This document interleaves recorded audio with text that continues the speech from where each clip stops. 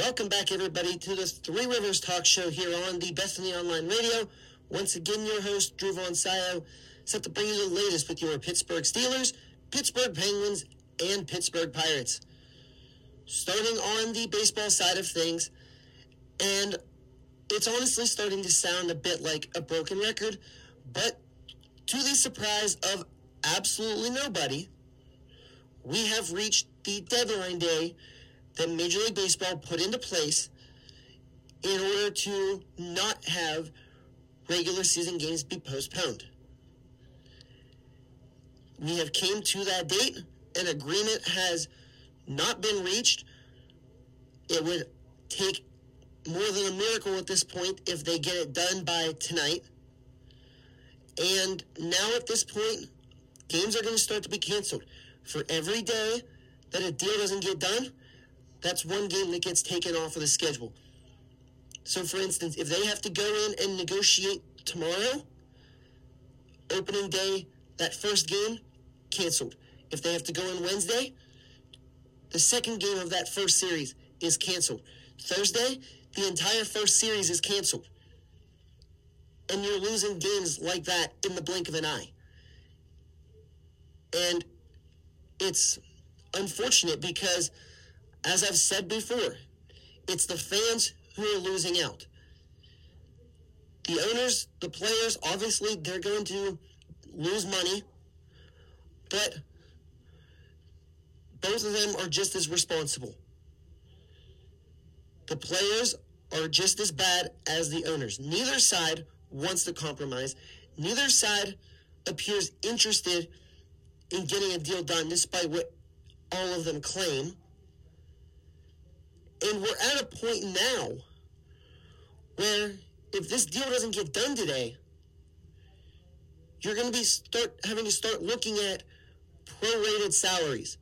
And if any of you are familiar with how the 2020 season got restarted, first of all, it was a nightmare. Not as big of a nightmare as this, but it was pretty ugly. And the reason why is because they went to a shortened season. The owners had one idea in place with how much they wanted to pay the players for the number of games that they were going to play. The players had another number in mind. And the Major League Baseball, Rob Manfred, was able to unilaterally put in the plan he wanted because of the CBA that was under contract at that point. And as I've said before, we don't have that option now. But it was a disaster, something that should have been and could have been very much avoided. It wasn't. It led to less baseball being played than what arguably could have been. And now we're going to be running into that same scenario where as games continue to get postponed, the players are going to have one idea for how much they should get paid, even if it's a 140-game season. The players are going to have an idea at that point. They'd probably argue that they should get paid their full salary. But the owners are going to argue that they didn't play 20 games, so that percentage should come out of their deal. And it's basically the idea of going back to the same thing we dealt with in 2020 with arguing about the money. I mean, the CBA, a lot of it now is arguing about the money. But then you got to negotiate how much the players are going to be paid themselves. Not just anything associated with the CBA, whether it be a luxury tax, whether it be minimum pay, none of that. It's looking at specific player salaries and what they are going to make each season or this upcoming season for each player, because it doesn't matter how many games that are going to be played, how many games are canceled. The two sides are going to have different numbers that they want. They're going to have different opinions on how many games that they should play. Of course, the league is going to want to play as many games as possible. The players, I don't know what they're going to do. they may have that same mentality of wanting to play as many games as possible. But on the flip side, they may say that they want extra time to warm up for the season, basically spring training. So they may lose more games because they want that extra time to prepare and not deal with what we dealt with in 2020 with the record number of injuries that we had in that short of a season. And honestly, as I've said before, baseball is just digging themselves into a bigger hole.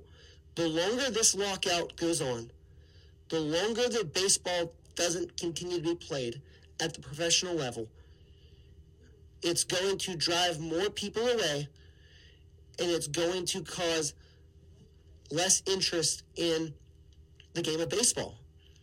I mean, there are so many young baseball players that can talk about the biggest stars of the NFL, of the NBA, even the NHL. But baseball does not do a good job of marketing its top players.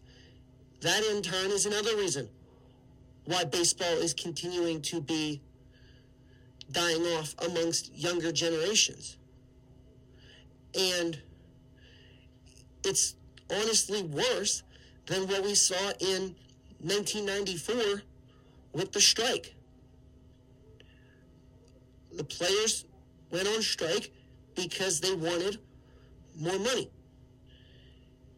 While we don't even have a CBA in place for them to strike against, it's the same scenario because baseball isn't being played, and it drove a lot of fans away then in 94 and even into 95 because they didn't want to deal with the players and the owners going back and forth, just like it is now. Neither side wanted to compromise. Now, for myself personally, I wasn't alive to live through the 94 strike, so I can't say a whole lot about how that was. But what I can say is that the tensions between the players and the owners has gotten worse since that 94 strike. Many of the owners that are in place now, it may not have been themselves directly who was the main owner of the team, but they could have easily had shares of the ownership, may have been a minority owner, or they could have had the team in their family line and their father or their uncle were the ones who were in charge of the team, and then between 94 and now, it got passed down to them. So many of the characteristics of this lockout are similar to the 94 strike. And there are many fans who remember the 94 strike, and they stuck around because baseball was going to come back. And now, at this point, there's no guarantee that baseball is going to come back. The last time whenever the strike happened, Major League Baseball could have basically turned around and refilled the rosters with other players to make money. That can't happen this time because the CBA isn't in place. So then they would have to basically start from scratch and negotiate again with the new players. So they're not even going to go there. But the point is that really at this point, baseball is just embarrassing themselves. And the longer this goes on, baseball is going to continue to be the laughing stock of American professional sports. It's a harsh reality, but it is the true reality. I mean, people are already sick and tired, including myself, of hearing that the sides went to a meeting, it lasted 10 minutes, and then the proposal was done. They ended discussions, and they moved on. And that's sad. It cannot end like that. It cannot be that way. And as I've said numerous times before, they took way too long to try and start these daily negotiations multiple times a day. And unfortunately now, games are going to be canceled. It's a situation that they really put themselves into at their own fault. And again, neither side wants to give up more than what the other does. I totally understand that. But at the same time, you have to be able to put your differences aside and figure out what is best for the game and what is best for each of the sides. And regardless of what happens with this CBA, it's still going to be the most player-friendly CBA that exists. Look at the CBA for the NFL. Look at it for the NHL or the NBA. None of those leagues get the same benefits that the MLB CBA had, even in the last one. And that just goes to show the state of baseball now, and really they're arguing over nothing. We're going to step aside here briefly on the Three Rivers Talk Show. We'll be back in just a few minutes for more regarding the Pittsburgh Steelers, Pittsburgh Penguins, and Pittsburgh Pirates.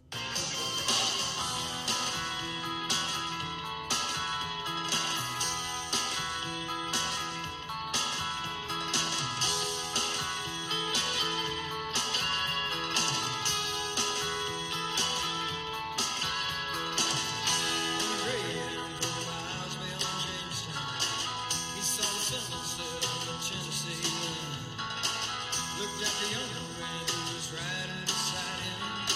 He said,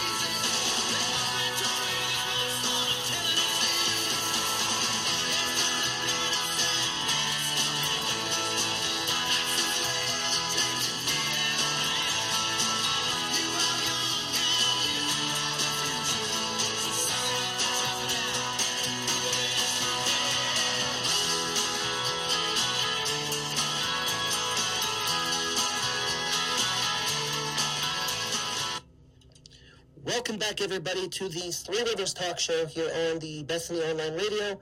I'm joined now to discuss the Pittsburgh Steelers and their offseason by ESPN radio host Stan Savran. Stan, welcome to the show, and thank you for taking the time to do this afternoon. Hey, Drew, it's my pleasure to be on with you. Thanks for having me. Of course. So, looking back at really what has transpired in terms of media sessions with General Manager Kevin Colbert, he mentioned the other day that the team plans to enter training camp with 4 quarterbacks, and at this point, Mason Rudolph, Dwayne Haskins are expected to be 2 of those 4. And really, there's a lot of approaches that they can take in terms of bringing in those other 2 quarterbacks. So I wanted to get your thoughts on how you see all of this playing out as they head into training camp. Well, it's interesting when you talk about their plans. So much, obviously, will be determined by the draft. But free agency is likely to play a bigger role. It always does.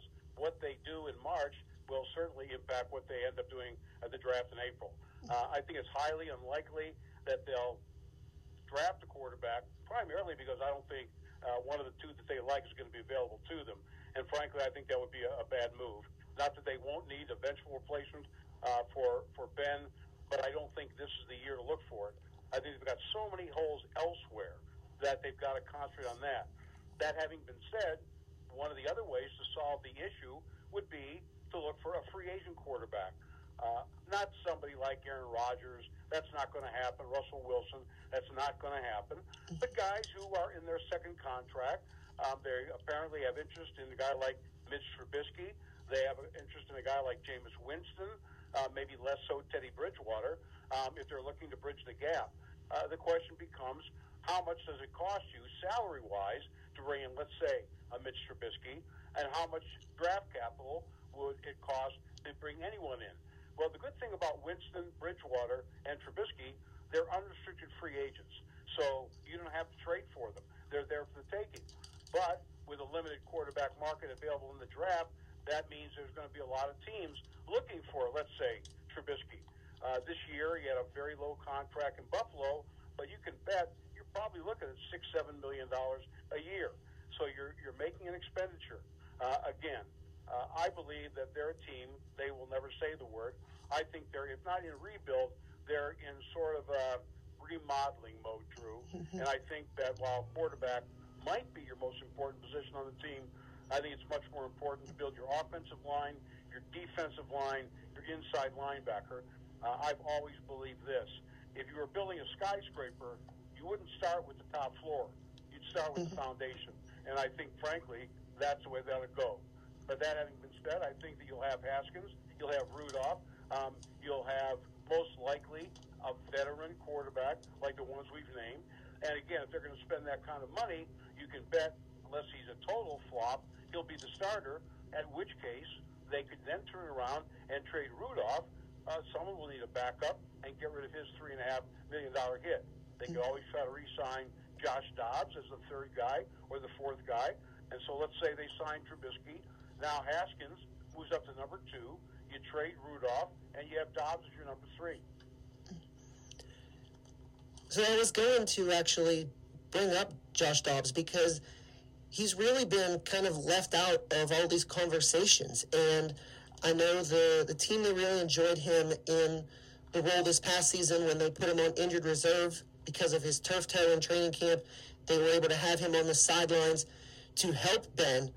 But does the organization, from what you're hearing, even see him as a realistic option for competing for this position, or is it going to be something going forward like what we saw this past season where they just use him on the sidelines almost as like an assistant quarterback's coach, if you will?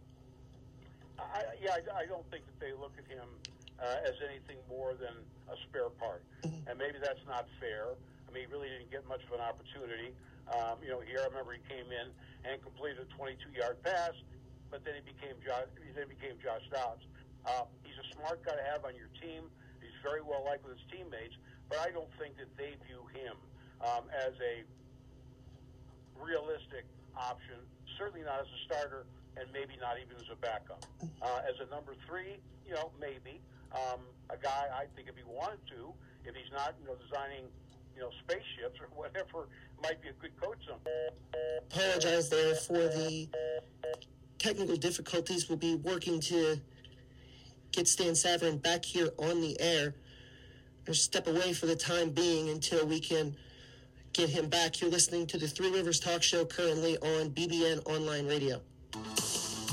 We thank you for your cooperation in our technology difficulties. Here now still with Stan Savran. We're just going to pick up right where we left off. In regards to the names you mentioned, Mitch Trubisky, Jameis Winston, how much of an upgrade are they in comparison to your internal options right now in Mason Rudolph and Dwayne Haskins? Well, we don't know everything we need to know about Mason Rudolph. I mean, he started some games. He's shown some flashes, but the flashes have been both good and bad. He began to show something the year Ben was out in 19. Then the Myles Garrett situation set him back. I do thought when he came back from that, and he had to get yanked from that because it clearly had affected him. But in that game where they were playing the Jets, they were trailing. They pulled Duck Hodges and put Mason in. He was driving him down the field, and I think they would have won that game, but he hurt his shoulder, and that was it for the season. He's erratic. I don't harbor visions of him being, frankly, a winning quarterback in the NFL. But we just don't know.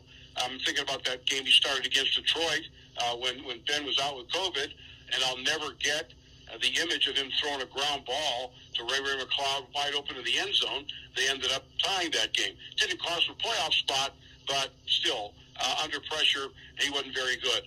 Haskins, I think, frankly, is more intriguing. We know next to nothing about him, but he was the 15th overall pick of the draft. That doesn't mean anything. Guys have been drafted higher than him and been big bust-outs. Josh Rosen, Ryan Leaf, so there's precedent for that. But he did have a good camp. He went to D.C., a 15th overall selection, highly touted out of Ohio State, led the nation in touchdown passes, but he was immature as a person, let alone a football player, and also he was playing in his hometown. He's from D.C., a lot of pressure. Maybe, a couple of years later, he's matured. I'd like to see what he can do. I don't think that either of them is as accomplished as, say, a Trubisky. Trubisky, people look down their nose at him, but the Bears, traded up to get him. They passed on Pat Mahomes, by the way. I'm sure they regret that. But, Trubisky did lead the Bears to the playoffs twice, and they're not great offensive teams. So, depending on the cost, I would rather see Trubisky than the other two. And if Trubisky were to come in here and win the job, then you probably could trade Mason Rudolph, have Haskins as your backup, and save yourself $3 million in cap space. So, if it comes to having Rudolph or Haskins, I'm fine with that because I don't think the Steelers are a playoff team, even with Trubisky, frankly. So then you had also mentioned, in regards to the draft, the two guys that they're looking for, and correct me if I'm wrong here, you're referring to, at that point, either Matt Corral or Kenny Pickett. No, perhaps. But they really like this Malik Willis. I think that the mobility factor comes in. Drew, I cover the Mike Tomlin press conference every week, and even when not asked directly, he has constantly mentioned that mobility with a quarterback has come into play in the NFL. That doesn't mean he's talking Lamar Jackson, but he's talking about a guy who can move in the pocket. Now, Kenny Pickett can do that. Willis is a guy who not only can do that, but he can also run. And he's a better thrower than, let's say, a Lamar Jackson or even a Kyler Murray. My sources tell me they really like Willis. But Willis had a really strong Senior Bowl. We'll see what he does in the Combine. If he has a really good, impressive Combine, he's going to move up the draft board. Most people think Kenny Pickett will go top 10, 11, whatever, and that Willis won't be far behind. And they just don't have the draft capital to trade up to get him. But from all accounts, they really like Malik Willis. So then, hypothetically, even if they had that draft capital, would they make that split-second decision to go ahead and trade up to get him, knowing that the last time they traded up, it was for Devin Bush, and he's been in regression as a result of his ACL? Well, they've also, in the past, traded up to get Troy Polamalu. Mm-hmm. So would anybody complain about that move? And they traded up even more spots. They traded up 11 spots to get Troy. So it depends on the person. It depends on the position. To me, if you do that, it depends on what you're giving up. How many draft picks are you giving up? Obviously, you're giving up your one, but are you giving up a one next year? Mm-hmm. Are you giving up your two this year? I don't think they can afford to do that. They've got big problems on the offensive line. They got big problems on the defensive line. They have a big problem inside linebacker. They have a big problem at wide receiver. Now, if they think, for example, by trading up, depending on how many spots, that's Patrick Mahomes there, then by all means. But anything less than that, I'm waiting a year on my quarterback. I think it's a better bet to just spend money on a guy like Trubisky, Winston, somebody like that, than it is to give up draft capital when you have really important needs at the positions I've just named. Mm-hmm. So then looking at some of those other positions, especially on the defensive line, Stephon Tuitt, a name that immediately comes to mind, and it's really unsure at this point what his football plans are for next season. Has anything emerged one way or the other as to an indication of whether or not he plans to come back and play, or if he's leaning more towards retirement? Nothing definitive, nothing concrete. I was talking with Ray Fittipaldo today on my show, who covers the Steelers of the Post-Gazette. He seems to think that based on what and he hasn't gotten any direct contact, that Tuitt is leaning towards retirement. Mm-hmm. Let's put it this way. What Tuitt does in the next couple of weeks, and the free agency begins March 16th, what he does and what decision he makes will greatly influence what the Steelers do in the draft or in free agency. If Tuitt comes back, and by the way, even missing all last year, he's, in terms of his physical availability, he's not been terribly reliable. I mean, in the years he's been with the Steelers, he's missed over 25% of the games. That's, not acceptable. People get hurt. But you can't rely on that. So what Tuitt decides to do, if he comes back, maybe now you look for a defensive end in the second round instead of the first. If he doesn't come back, maybe now defensive end is your top priority. So as I said, Tuitt and what happens in free agency will greatly determine what they do in free agency and what that effect that will have, a domino effect on the draft. We're talking here with ESPN radio host Stan Savran. Now, you've mentioned a couple of times, the wide receiver position, the linebacker position. The Steelers are going to have a lot of cap space going into free agency, something that's really a bit of a rarity for them, as they're typically right up against the salary cap every year. Is there one position in particular that you mentioned that stands out more so than the others as something that absolutely has to be addressed? Well, I think it would have to be defensive line. Mm-hmm. Cam Hayward is just great, but he's also going to be 33 in May. We talked about Tuitt. Mm-hmm. Tyson Alualu is going to be 35 shortly. And the backups, that's all they are. They're just backups. I mean, they may have found, a little bit, some backups and, Loudermilk and, guys who can play, but they haven't shown that they're going to be dominant players. I think that's an absolute must. And so much rides on, if Devin Bush's bad year, and it was a bad year, is related to his knee, or is he just not suited to play in the NFL? It's one thing to play against Northwestern. It's another thing to play against the Chiefs. And the jury's still out on him. They may have an issue on the corner. Akello Weatherspoon is an unrestricted free agent. Joe Hayden, unrestricted free agent, makes a lot of money. I mean, they're all issues. And if the offense is going to continue to struggle, which I expect to a degree it will, then you need a strong defense. Right now, their defense is not strong. Look at how many points they've given up in the playoffs. Now, part of that's the offense.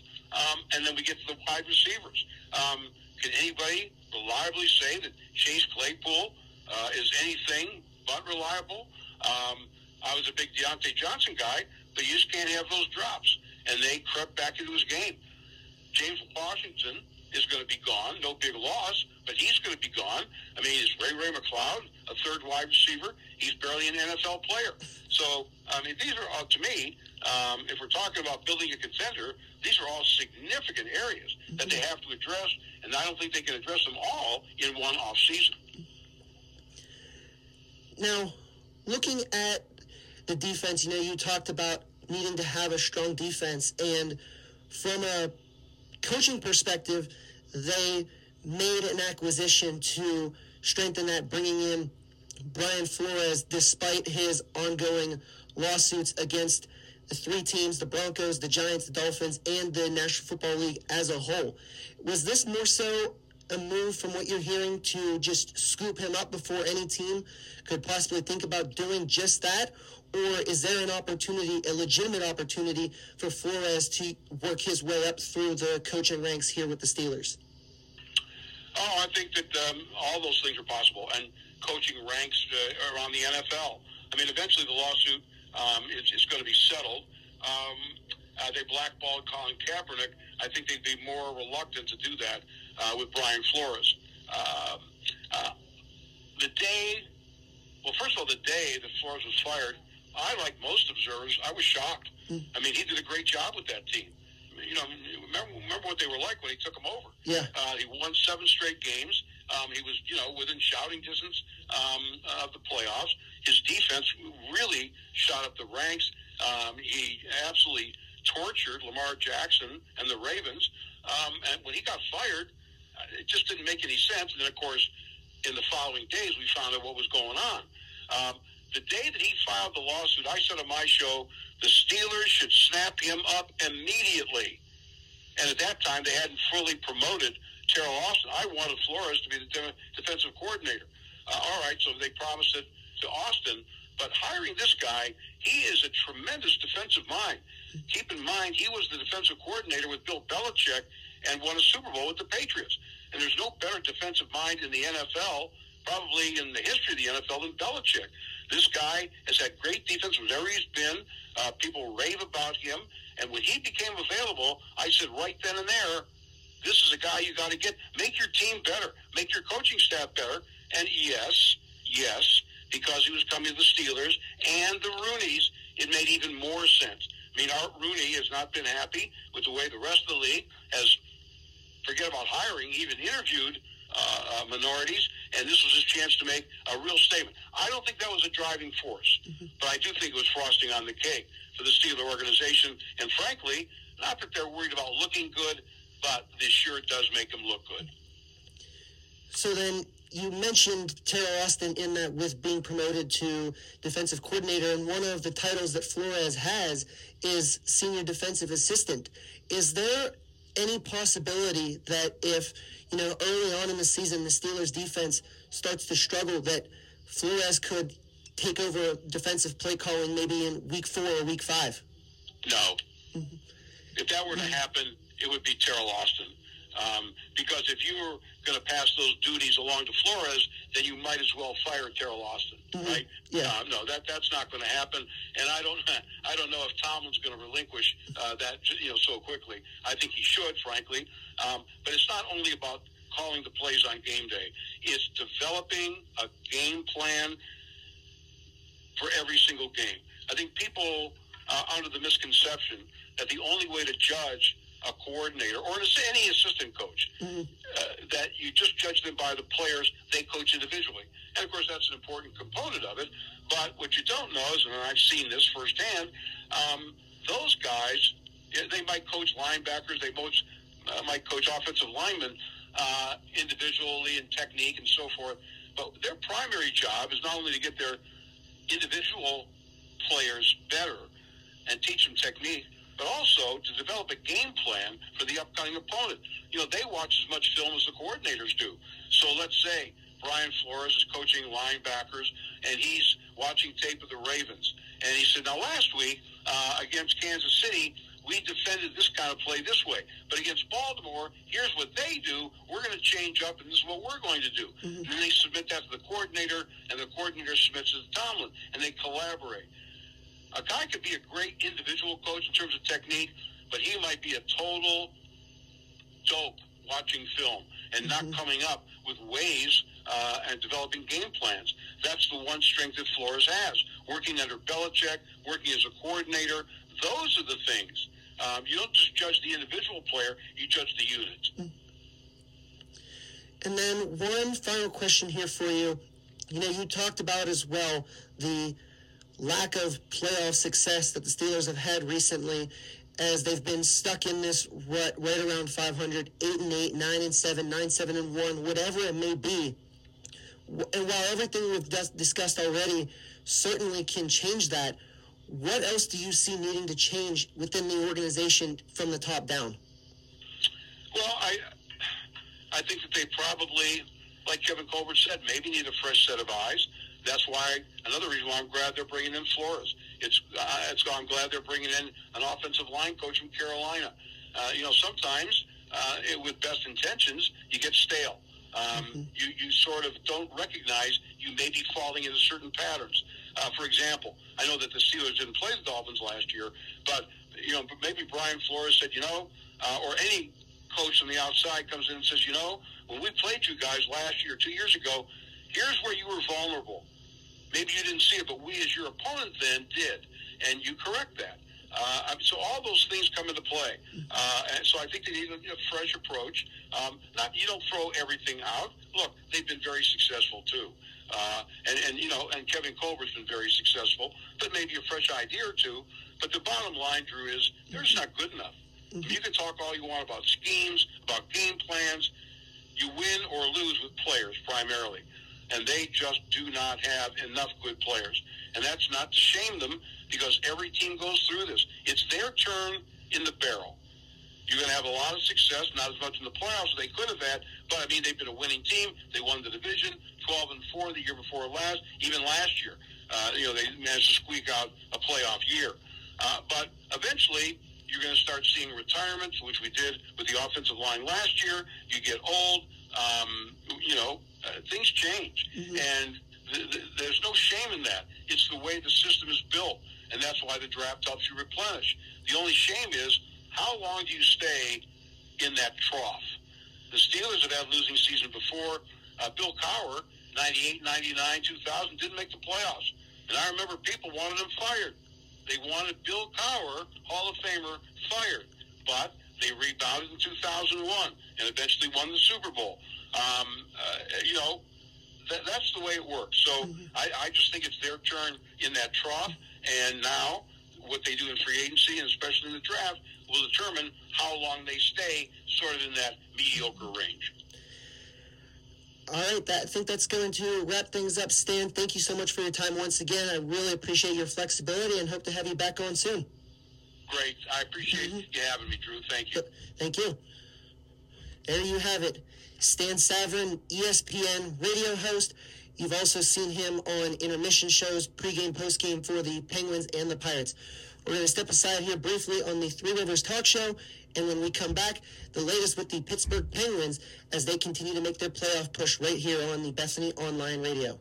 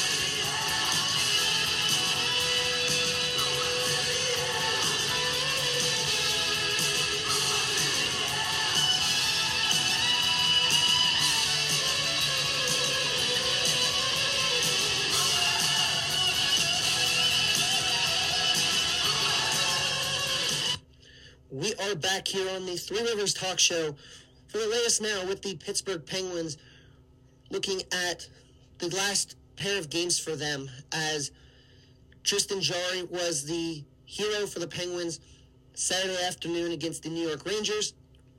They won that game by a score of 1-0. It was a third period goal on the power play from Evgeny Malkin that made the difference. Tristan Jarry in the shutout, saving all 38 shots, 27 rather. Couldn't do math there for a quick second. 27 shots faced, 27 saved by Jarry. And again, he was the difference maker. Now, there have been several games, even as of late before that Rangers game. For instance, the Devils game Thursday night, the Hurricanes game last Sunday, even that game up in Toronto that I talked to about with Michelle Cricchiolo, and as well with that Carolina game. Those past three games, Tristan Jarry played well, but he was also human in those games. And he made, maybe a mistake here and there. Let in a goal or two that shouldn't have gone by him.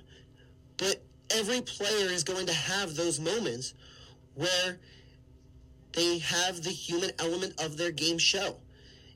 And Saturday, we saw a totally different Tristan Jarry after being pulled Thursday against the Devils. I credit Mike Sullivan for going right back to him. Of course, the back-to-back made things a little bit more complex, but Tristan Jarry went out there and stood on his head to win that game for the Pittsburgh Penguins. And especially in the first period, when the Penguins were outshot 11-6, I believe, in that first period. 12-6, as a matter of fact. So even that is something to keep in mind. Now, the second period and the third period, the Penguins went ahead in terms of shots on goal, 9-5 in the second, 11-10 in the third. But when the Penguins got outshot that badly in the first period, the Penguins, they were lucky that it was 0-0 entering the first intermission. I mean, that game easily could have been 2-3-0 Rangers at the end of 20 minutes, and it wouldn't have been Tristan Jarry's fault. I mean, the Penguins, they have this problem as of late where they start out extremely slow. They do not really wake up until the first intermission when they get into the locker room, and they have Mike Sullivan chirping in their ear. And then the second 40 minutes, they go out there and they play strong in the second period and the third period. And they find a way to get the job done. But as I said in past shows, this method of trying to play from behind is not going to be one that they will be successful with in the playoffs. And they had it happen to him again yesterday afternoon against Columbus. The Blue Jackets scored the first goal 4 minutes, 43 seconds into the first period. Ruido ties it up with 49 seconds to play in the first.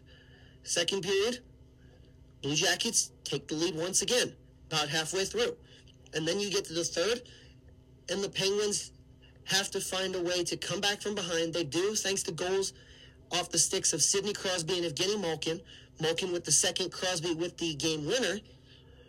But especially against a team like the Blue Jackets, who is so much further down the standings than the Penguins are, it should not have taken a goal with 5 minutes to play in the third period or 7 minutes to play in the third period to be that deciding game winner. I think it's something that the Penguins need to really focus on.